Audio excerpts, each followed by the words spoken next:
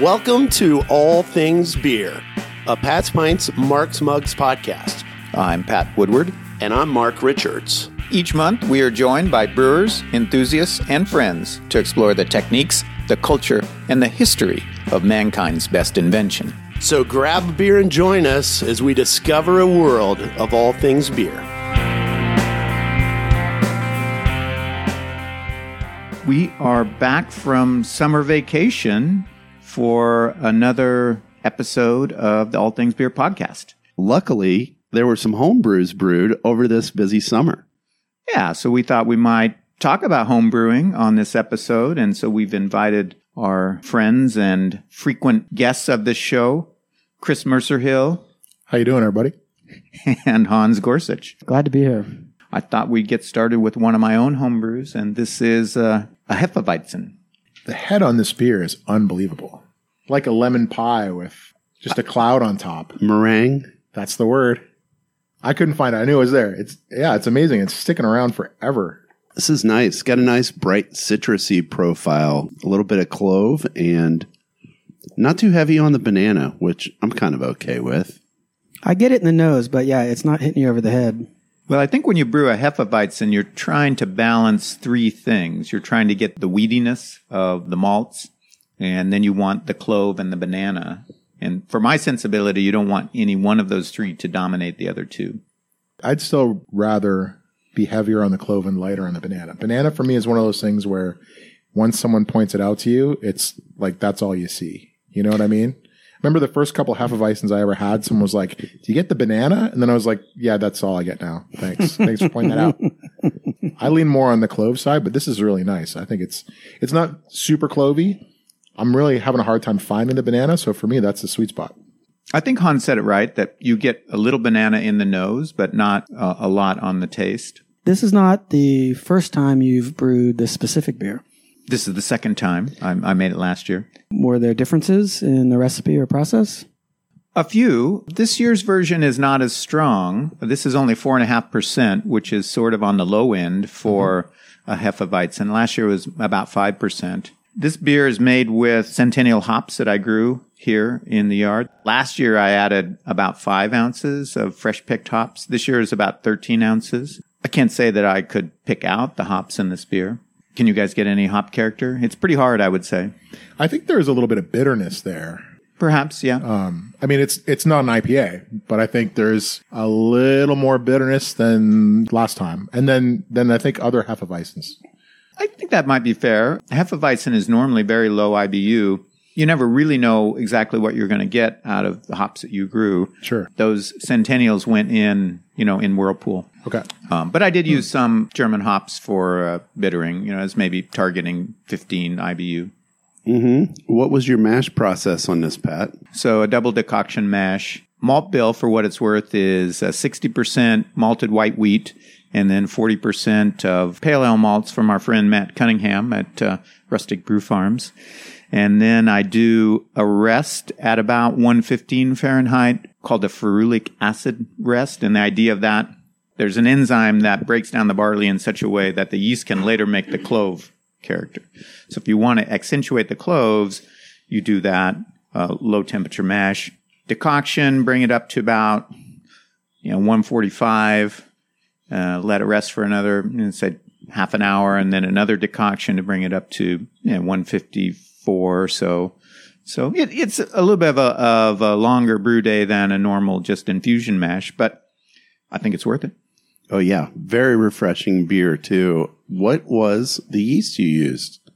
You did Omega, right? I use the Omega Hefeweizen yeast. I can't remember the number, but it's their standard. I did a starter this year, which is different from last year. And I don't know that I taste a lot of difference, but I can tell you last year, like the fermentation didn't really start until about 36 hours after pitch. Really? Which made me nervous. Yeah, that's every homebrewer's nightmare. Yeah, sure. Sitting there waiting for that yeast to finally kick in. Whereas with this one, like the next morning, it was bubbling. And speaking of bubbling, I think you've got the carbonation dialed in. Well, I think that's really critical. And I do think that a lot of Hefeweizens you might get locally One of the things is I think they would be better if they were more carbonated. And I get it that sometimes that's hard to control the carbonation on a draft system where you're pouring a dozen beers or even in the bottle. And we should mention, you did keg this beer. This is a keg beer. Yeah. Hefeweizen is a beer that's, you want to drink it fresh. You want to prevent oxidation. So this is, straight into the keg. And what's the pressure on your keg? To pressurize this one, I'm running it at about 18 PSI. And, temperature's about 36 in there. So I'm shooting for 3.2 volume CO2, something like that. 18's not insignificant. Yeah. Yeah. But, when you have a really effervescent beer, it just makes it lighter, lightens the body. And that's what you want with this beer, right? Sure. To talk about the fermentation schedule and, the banana versus clove. So the general thinking is that if you ferment at a lower temperature, you'll get more clove and less banana. I ferment this one in the chest freezer set at about 68. Last time I went a little colder. This time I started at 66 and it, probably went up to about 71 just from the heat of the fermentation. But I also, after it got going, I took the airlock out and did open fermentation. Oh, really? And I just put a piece of aluminum foil over there because actually in Germany, almost all the Hefeweizens are brewed open fermentation. So the CO2 doesn't build up. Yeah, there does seem to be a lot of opinions in professional brewing, some circles, about back pressure and how that affects the yeast's process. From what you read, it makes a difference. Although I have to say, I think all of you tried my Hefeweizen last year, and I didn't do this last year. I don't know that I can taste a real obvious difference. Sure. You made 2 or 3 changes, so how would we pinpoint one or the other? But these 3 changes are good. This is a good beer. This is definitely a ride home from work in the 88-degree muggy Ohio summertime day. And it'd be real easy to knock 1 or 2 of these down. Yeah, it's a crusher. Yeah, I love this beer. I helped you last year kill that keg because I wanted to drink that till it was gone. It was excellent last year as well. And as you are fond of saying, Hans, I mean, just when you put it in the glass and you've got that big meringue-like head and you've got that very pale, hazy, it just looks right. Yeah. There's something to be said for how it looks in the glass. And that's also something I appreciate about drinking a full glass of different styles of beer. Your impression of the thing is different than little tasters, Yeah, but it looks great in that big bowl shaped. It's just a sexy beer is what it is. Like when you put it in the glass, because it's a curvy glass, it's the right glass. Oh. And it's got that voluminous, rockin' white head at the top. Like it's a good looking beer when it's poured in that glass. Hans getting worked up over the Hefeweizen. That's what I'm saying. Here. We might have to give Hans some privacy. It's true, though. Those nice tall glasses, you guys have those. That's probably a 10, 12-inch tall glass. Those, like a half yard, those big curvy glasses. I mean, there's your Hefeweizen. A yard of Hefeweizen? Yeah, I could probably figure out a way to get through a yard of Hefeweizen. Oh, yeah. We can actually make that happen. Mark's got a couple half-yard glasses in his basement right now. Yeah, thanks to my friend Justin. We'll have to work through those one day. I don't know that Hefeweizen is the beer for it. While we're talking about Hefeweizen, since 2017, the gold medal winning Hefeweizen at the Great American Beer Fest has 4 times come from Ohio. 4 different Ohio brewed Hefeweizens. Ohio is the birthplace of Hefeweizen, so it makes sense. It's maybe not. Maybe the rebirth of Hefeweizen. Fair. There you go. Interestingly, all from northern Ohio, which is somewhat less known for its Germanic connections than the southern Ohio, right? What are the breweries that might be in that group? So this year, the gold medal went to JAFB in Worcester for their Hefeweizen, and it was a pretty competitive category. I think there were over 200 entries this year. Okay, now that's up in Worcester. What's that acronym stand for? Well, it's a kid-friendly podcast, but it's just another brewery. I didn't even know kids listen to this. Fill in the blank. That's right. My kids can't get enough. Last year, Fathead's Gogglefogger Hefeweizen was a gold medal winner. In 2019, Prosperity Wheat from Market Garden was a gold medal winner. And then in 2017, Fatheads again, but with a different beer called Alpenglow, won the gold medal. Oh, interesting. Fatheads does some exceptional things. Like, I don't drink enough of their, it's not in my rotation, but they do exceptional things when they put their minds to it, I feel like. Oh, yeah. Gogglefogger's a good one for sure. Speaking of Fatheads, though, this is the first time since, I think, 2009 when they opened that they did not win a medal at the GABF. But it's been an amazing streak. It's a pretty good run, yeah. Yeah, absolutely. But JAFB, the brewery in Worcester, actually, in addition to the gold medal in the Hefeweizen, they won a silver in American IPA, which had over 400 entries. Wow, sure. So that's pretty impressive stuff. Well, Ohio's on the map. And in central Ohio here, we actually had 3 different breweries won medals at the GABF, which I think is the most ever. We had Wolf's Ridge with Daybreak. This is the 3rd year in a row it's medaled. I believe it was a silver medal this year in the coffee beer category. You had Gemüt with the Golem Czech Pils. Oh, yeah. Which, great pills. I've had that recently. It is excellent. Well, I think that's the bronze in the German Pilsner category. Okay. Which was also a very competitive category. So, Gemüt is making some really nice beers, and I was excited to see them take home that hardware. Probably my favorite place to grab a beer in town here. Oh, beautiful beer garden, lovely German-themed beers. Yeah, I love that place. If you haven't been, check them out. And the 3rd medal was to Brew Brothers at the Racino, right. Scioto Downs, right? That's right. Despite their location, that's really cool that they won an award. Great guys over there. Yeah, I mean, shout out to Ryan Torres, the brewmaster there, who I know through SODS. They won a bronze medal for a beer called Toasty in the British mild or bitter category. I'd like to try that beer. I would too. Not that many breweries will brew that style. Like, that's not a thing you see on the board very much. And done right, man. Yeah, you're right. It's hard to find a good bitter around, and not very many places try. Yeah. And as much as we don't have to travel far or out of our normal footsteps to go to Gemüt, maybe we should make a road trip out Route 23 and check this place out. Oh, I'm down. We could do that. We could do both on the same trip. I've never been. I'm down. Let's go check it out. Easy, Pat. That's the magic number. Yeah. Well, we're still less than 3. That's true. Well, next we're going to turn to our friend Chris Mercerhill, who's going to share his Fistful of Lemon Saisons. I'm in. Let's do it. Let's pour them out. Tell us about the beer. This is, as I said, called Fistful of Lemons. Yeah, Why do you man. call it? Is The it aroma be slamming. It's not subtle. So this is the second time I brewed this beer. Happy to say the first keg went pretty quick. I didn't feel like it was lemony enough. I had more adjuncts this time. So part of my thinking, it's a Saison recipe. It's 10 pounds Pilsner malt, 2 pounds wheat malt. And the idea is to get a lemony beer without adding lemons. So I have a little micro farm is too strong. A nano farm in my backyard. Pico Farm? You do. Yeah, I'm beginning to wonder if Pico that's a now. nano farm anymore. That's getting bigger. All right, so it's not a pico farm. It's definitely at least a nano farm. I think so. So it's an aquaponic farm. So it's hydroponic with aquaculture, so there's fish. So I feed fish in a pond. I pump the water up through pipes. Plants sit in the pipes. They grow in there. No soil, just based on the effluence of the fish feeds the plants. And it's a nice little system I've been working on for about 5 years now. And I grow a lot of herbs. And so this year I grew herbs with the intention of finding lemony herbs to add to a beer. So can I make a lemony Saison without actual lemons? So this beer contains lemon balm, lemon basil, lemon verbena, lemon thyme, and lemongrass. So 5 lemony herbs. And the first time I brewed it, I put in a sprig of each at flame out, and then I dry herbed with a sprig. And the first batch, it was really hard to find the lemony herbiness. So I tripled it in the second batch. So this is the second batch with sort of triple the amount.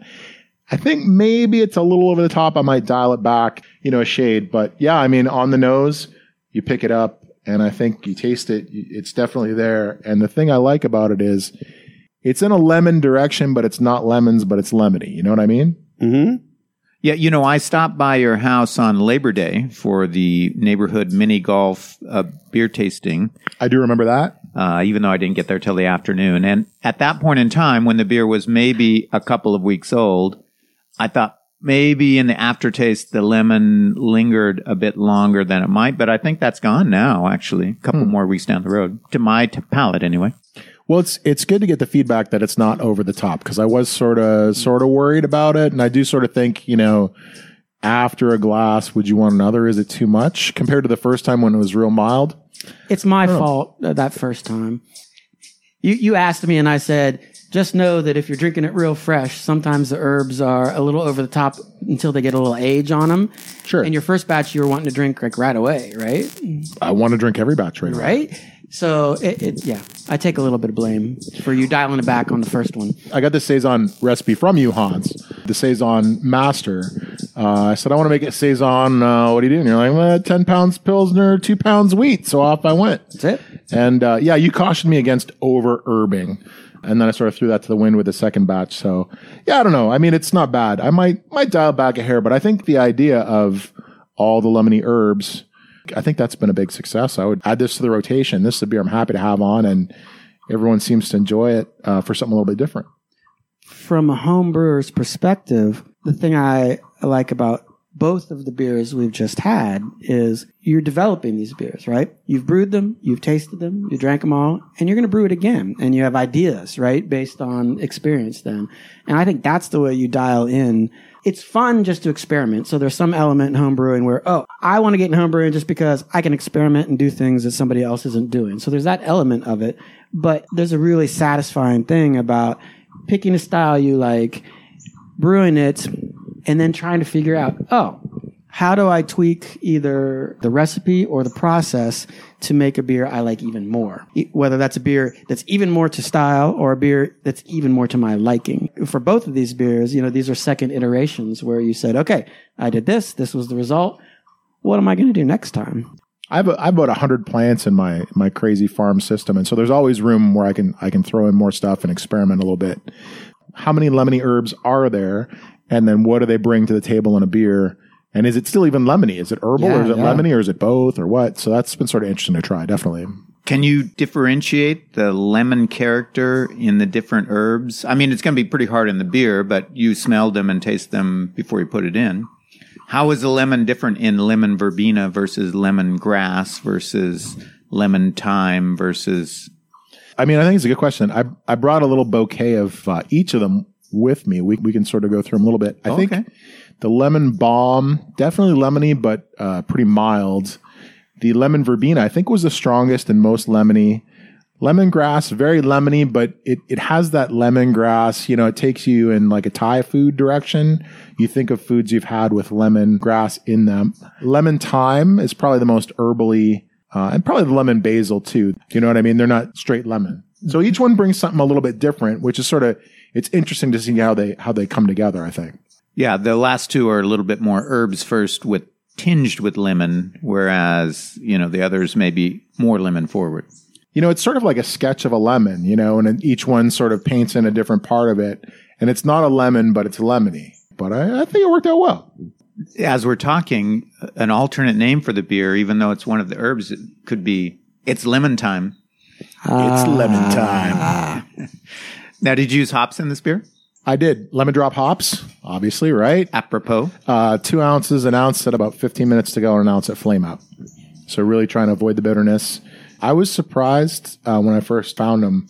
Really low alpha acid hops. I sort of thought all brand new hops had to be wicked huge alpha bombs. These ones not so much, like 4% or something. So not ridiculous, but I thought they'll add a lemon component if anything. So take the theme and run with it. This time it's a French Saison yeast. First time I used one of the other Saison yeasts. I think both White Labs.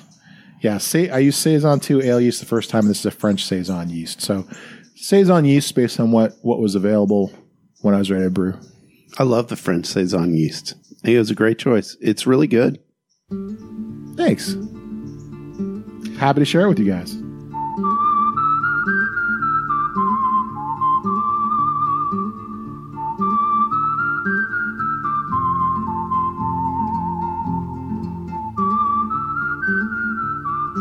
Last fall we did a Saison episode, Hans and Mark and I do remember talking about both lemon verbena and I think lemongrass. But we were drinking Jackie O's Pockets of Sunlight, and that one has lemon verbena in it. And is that right? Okay. Yeah. And that's a mixed fermentation Saison, right? Yep, absolutely. And that might segue us into a next beer we might taste.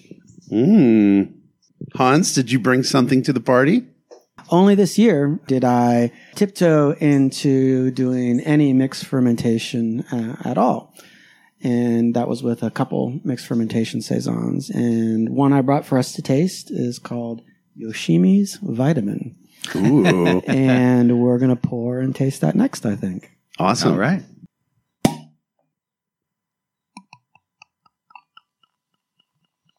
Effervescent. Historically, I've mostly just brewed saisons.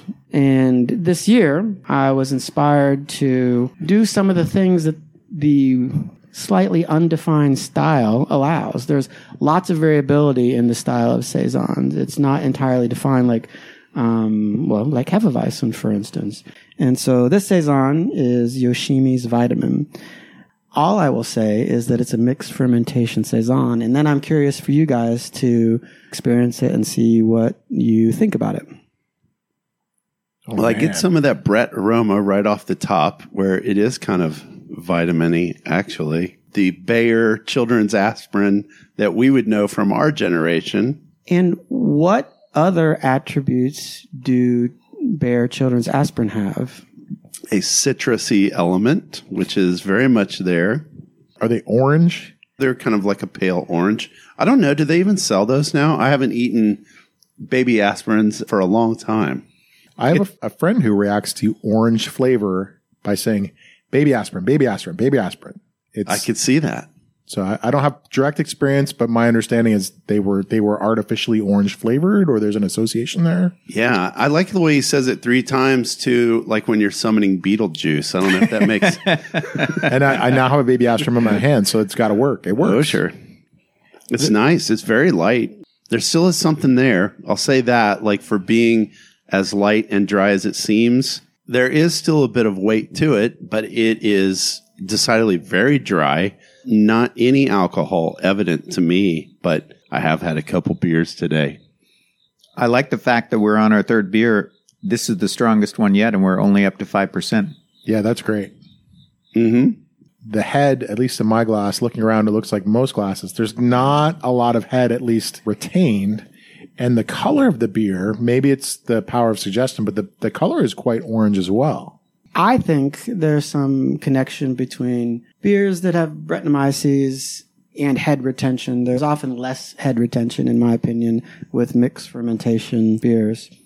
How long has this been in the bottle, Hans? So this has been in the bottle for at least 3 months. The concept for this mixed fermentation was that this be light and delicate and complex and a little funky. Those were the goals of this beer. You guys can decide if it meets those criteria and if that's enjoyable or not.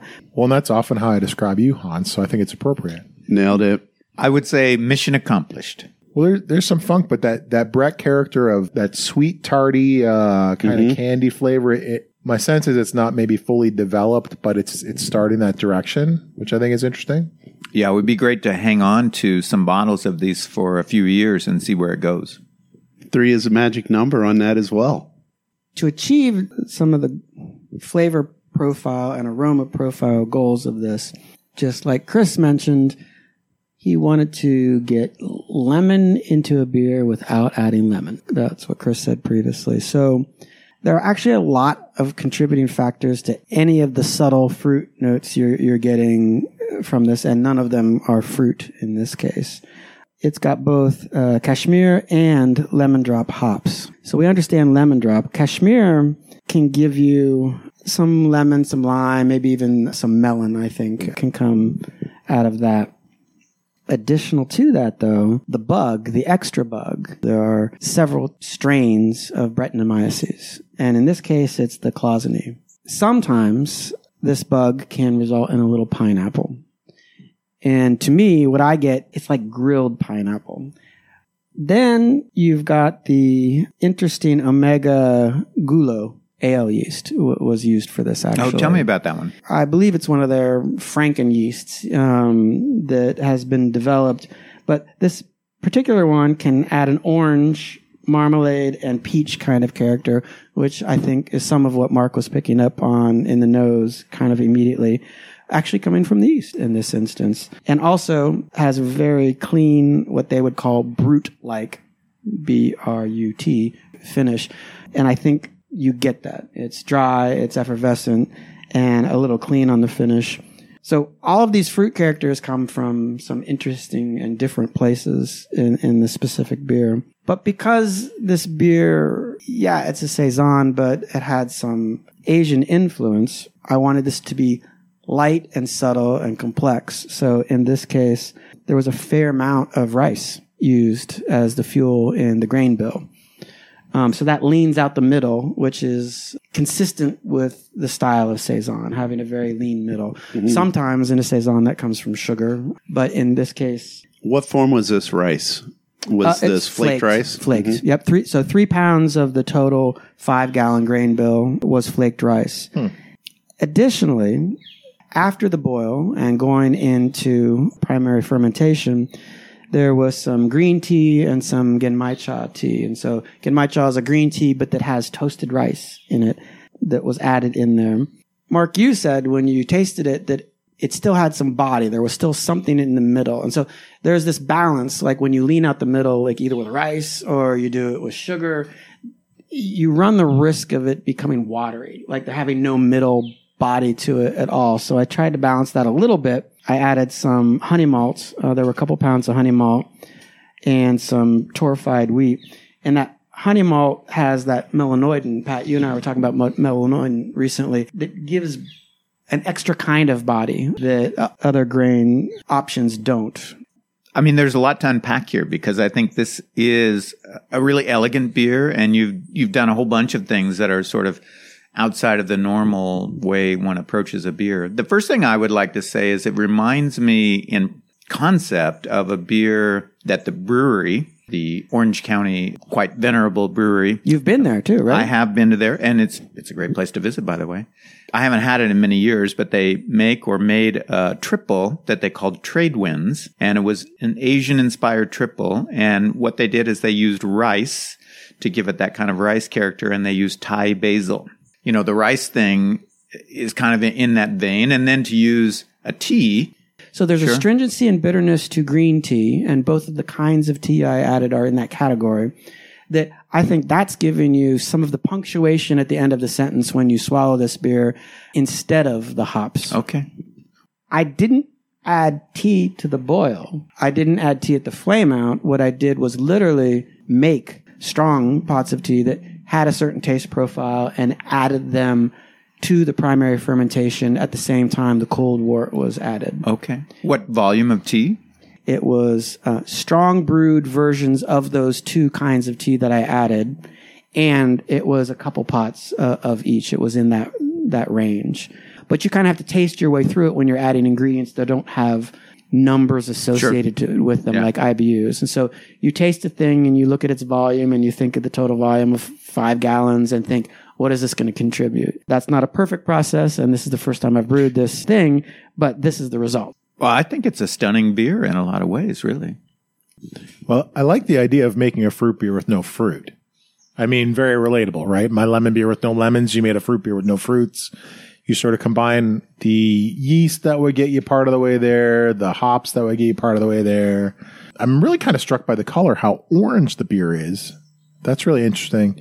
And the tea, now that you mention it, I'm finding it there as like, yeah, that was there. I couldn't identify it before. But now that you say tea, I think, there's that note. I like the carbonation. You can sort of feel it. You don't see it in the head. When I look at a beer and I don't see head, I think, oh, is it flat? But it's not flat. You know, you sort of sip it and you sort of mull it for a little while because there's a lot of different things going on there. And I feel like as it warms up, you get a little more of that fruit. For those who haven't already finished their second glass. Sorry, I can open another bottle. Just say, I'm glad you liked it enough to finish it. That's great. At what point did you add the Brett? Yeah. So I let primary fermentation go for 2 weeks. Okay. And then I pitched the Brett. I pitched the Brett straight out of the package. If I remember right, this was the one, the Brett smelled awful. Like straight out of the package. Like it was unpleasant coming out of the package, but it did nice things in fermentation.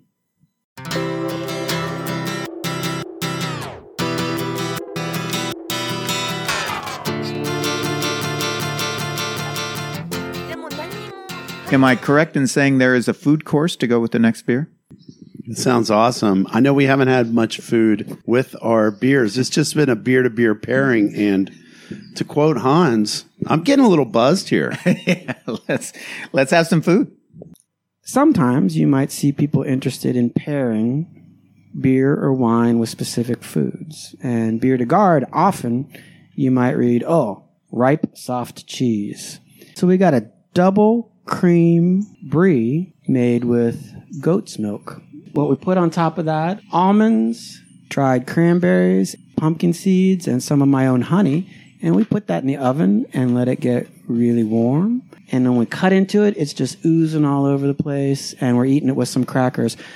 Does anybody here have any memory of a Bière de Garde they've ever had in their life and what it was like? Because it's a fairly obscure style that isn't widely available.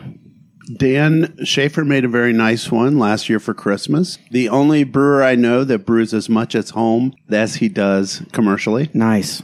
I was fortunate enough to have some of that, and it was a very good beer. I mean, doesn't Edison have one right now? That's true. There is a Bière de Garde at Edison right now. Yeah. Many years past, I think Seven Sun made a Bière de Garde. But I'll tell you what I've never had.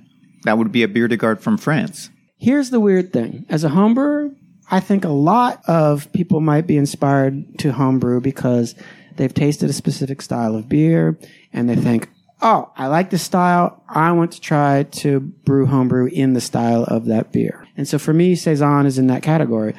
For this Bière de Garde, that wasn't the inspiration.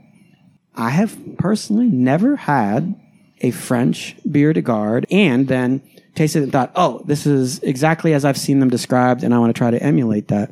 Bière de Garde is kind of like a close cousin to Saison. So the interesting thing about Bière de Gardes, though, is that they come in 3 flavors. You might have a light or blonde, you might have an amber, and you might have a brown, a brune.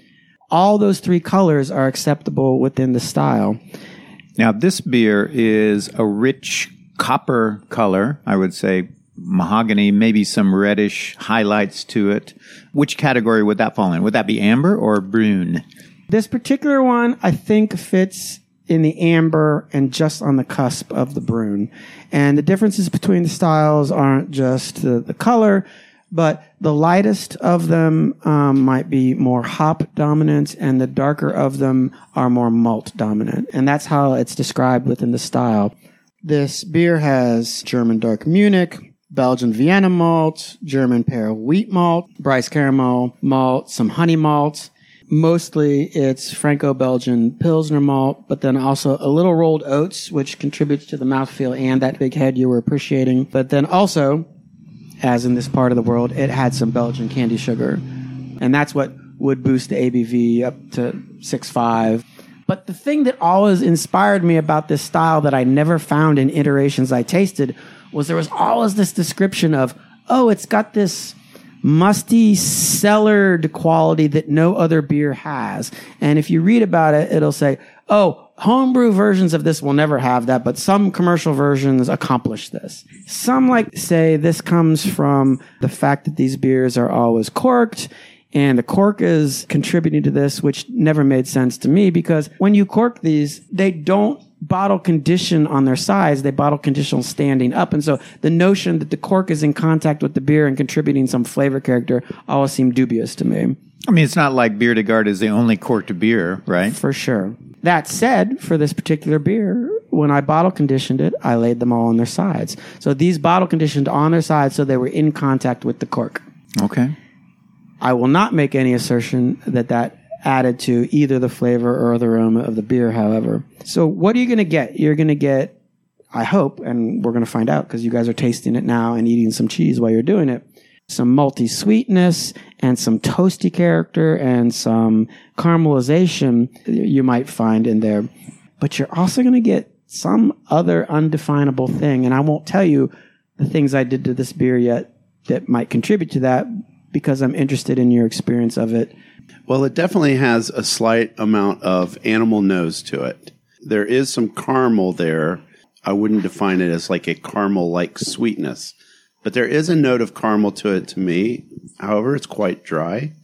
But yeah, there's something animal to it, I will have to say. Well, I was just going to say, what do you mean by animal? Animal, barnyard, wet straw, horse blanket. That direct? Dog. I have a dog. And he comes in from the rain. I love it that so far this evening, Mark has compared my beers to baby aspirin and dog. Like, well done. I feel accomplished. I really love about this beer how on the front end, it gives you a pretty rich kind of maltiness, but in the finish, it just dries out. It's nowhere near cloying. I could just drink it and drink it and drink it. I'm a sucker for the cheese. I went straight for the cheese. So now it's, how do I taste the beer without the cheese? Some good cheese right there. I've always thought that the association between Bière de Garde and Saison is a little bit weird. I know they're both farmhouse ales. Markowski wrote this book about them, and he talked about them in length. I know they come from the same geographic region, but, a Saison has phenols and esters and a lot of things that are not in a Bière de Garde. I mean, a Bière de Garde, to me, is like a more refined version of a Märzen. Or a Dunkel or something like that. Yeah. I agree with that. Because this is a cellared beer, like Bière de Garde, technically, it's still an ale process, but kind of has a lagered air to it. And so what I picked for this was, again, an Omega yeast. It was the Lutra. So it's a Kveik strain that they've identified that can give you lagered characteristics even under ale temperatures. But also this particular one doesn't give you the phenols and other things that shouldn't be in this style, even at those temperatures. Right. And so it's a mock lager kind of yeast at ale temperatures that was supposed to disappear into the background and the yeast itself not be the thing that contributes to the aroma or the flavors, letting the malt bill and the other ingredients I haven't described to you yet maybe pull their own weight. It does kind of remind me of like a Unibrew, like Maudit, that French, if not French Canadian at least. A nice sort of aged, cellared vibe here. I wonder if that's the cork or where that's coming from. It's interesting. Some of the cellared quality, like other adjectives that might be used, are earthy or mushroom-like. So there's something, right? And I think I'm hearing you guys are picking up on some of that either in the aroma or in the taste. The puzzle that inspired me to even try the beer was how to get the qualities that I've read this beer might have into a beer that no one's willing to say, oh, it gets there from this process exactly. Before you reveal, the big reveal, are we going to take a minute and try to guess the adjuncts, guess the secret ingredients? You've been sort of dancing around and alluding to it. You're welcome. Sure, of course. But well, first maybe describe what you perceive. Like without trying to identify the origin, is there something that fits anywhere in that category of description that you're actually smelling or tasting? I think it's interesting you bring up mushroom. I think of sort of cellar basement, my crawl space where I keep my beer at a constant temperature. I'm having an association with that, and I don't know why. I assume you probably put some black mold in there, some old fiberglass insulation, maybe some water damage, wood timbers, maybe something along that direction. I don't know if anyone else has a better guess than that. What else you guys got? I think being in the world of fungi, it might be the right direction. I mean, Hans did say mushrooms. I know Hans pretty well to know there's no way he put mushrooms in this. There's no way? Okay. There's no way. Hans hates nothing more than the mushroom. So the first thing to say is none of that is in this beer because of an additional bug. What I decided to do on this beer, and it's actually similar to the previous beer we tasted. So there's a kind of Chinese tea called pu'er. And pu'er is a fermented tea. Like many teas are actually fermented, but pu'er has a very earthy quality to it. It's been flash dried to kill microbials, but then the microbials are still there. And then it's been pressed under pressure into a cake. And so when you buy pu'er tea, it's often in a compressed little puck. And it's called Poo Air? It's called Poo Air. P-U, I think E-H-R. Okay, because the way I was spelling in my head was giving me different associations. I was seeing a whoopee cushion in the back of the you comic guys were going, Yeah, that's a nice way to say You it. guys were going Winnie the Pooh. So Poo Air tea is a very famous tea. People will pay an enormous amount of money for Poo Air tea that's been aged for 10, 20, 30 years. Like, it's a thing. So I was inspired by that tea and having had it before, that it might add some of this mysterious, otherwise undefined quality. That's part of what's giving you the experience you might get, if you're getting any of that, and it sounds like you are, from smelling and drinking this. But there's a second thing. Elderflower. Elderflower has a really specific, weird taste and aroma if you make a tea out of it. And frankly, that's where the name of this beer comes from. So this is a Millefleur. And Millefleur is... Million flowers? It's million flowers.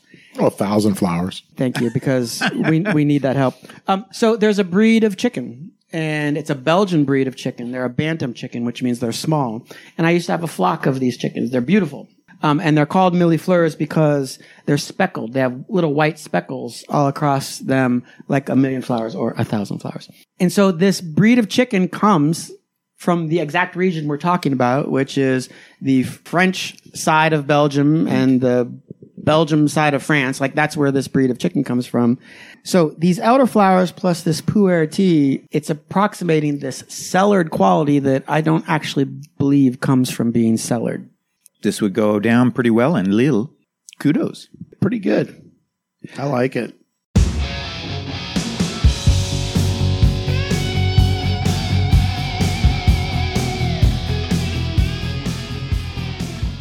What's this last beer we're drinking today? We're going to finish with one of my creations. This beer is called Reach for the Sky. Love it. It's after a Gary Moore song. It is a wet hop pale ale.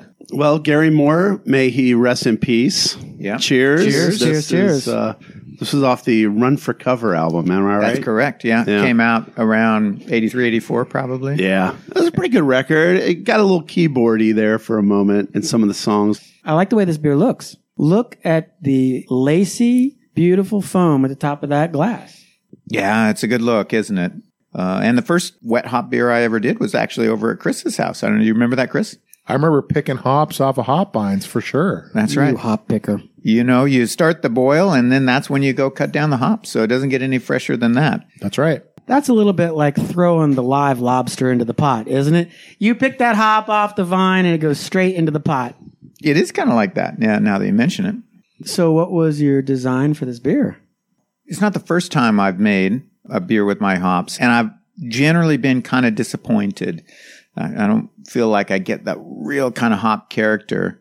Even when you go to commercial wet hop beers, you know, hops have different character. I mean, a hop can give you fruitiness. It can give you spiciness. It can give you dankness, vegetal, all of these things. So I can't speak for the whole world, but I mean, I don't want a beer that's like 11 on vegetal and dank. What you might not know, but I'll add as a chemist, is like the fruity flavors mostly come from oxygenated compounds. Compounds have been a little bit oxidized. And so with really fresh hops, you don't get a ton of fruitiness.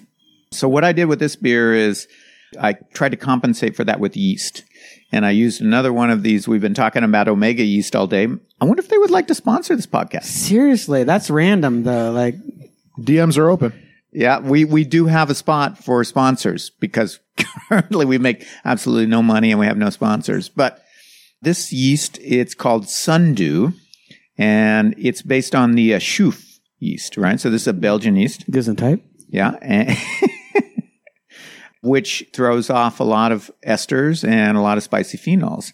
And what they did is they went in and they took out the DNA part that makes the phenols from the yeast, and so it's supposed to only give you the fruity esters and not the phenols. Yeah, we've had some Franken yeast kind of examples today, randomly, like not on purpose. That's just how it's rolled. That's the way the world is, I guess, you know. I don't know. What do you guys think about how it's tasting, smelling? Clean finish on this, which I really like. Also, you've got the temperature cranked down on your kegs. Your beers today have been nicely chilled. It definitely has a Belgian character, though, in the nose. Yeah, I can tell the yeast contribution. It's nice. Very pale. Super pale. It's almost all Rustic Brew Farms Pale Ale in this one. Mm-hmm. The malt bill is all just pale ale. There's a small amount of wheat. That's what the head retention tells me a little wheat. That's why I think I used that's maybe why a half pound of wheat. Yeah. Because it's got a beautiful white head on it with a little bit of lacing on the glass. I oftentimes will add just a little bit of a light Munich because that gives a kind of a maltiness to it. You know, having said that, it could be hoppier. I'm just going to say, even though I used 2.5 pounds of hop. Very drinkable though. Like this goes down easy. I think that's a misconception with wet hop ales. Surprisingly, the more processing gives you a lot more of the fruity, more aromatic flavors. And when there's less, you get so much more of the vegetal that it takes up a lot of the pot. I actually think, you know, when you're going from whole cone hop to cryo, you're just stripping away all that vegetal and getting right to the lupulin, whereas I've never noted any fresh hop beers to be perceivedly, oh my gosh, this is the best showcase of hops ever. But harvest ales are nice. I think it's wonderful. That. Also, I think this has more residual body to it than, say, the Heffa we started with today. Mm-hmm. Little bit. And then, you know, ironic or not, Pat, isn't it cool, though, to take something straight off of the plant and put it in the boil just straight away? So we've had a few examples of that today, right? Yeah. Like as a home brewer, that's a cool thing you get to do. Mm-hmm. And Chris with all the herbs. I don't get a lot of hops on the nose, but there's the flavor is just really.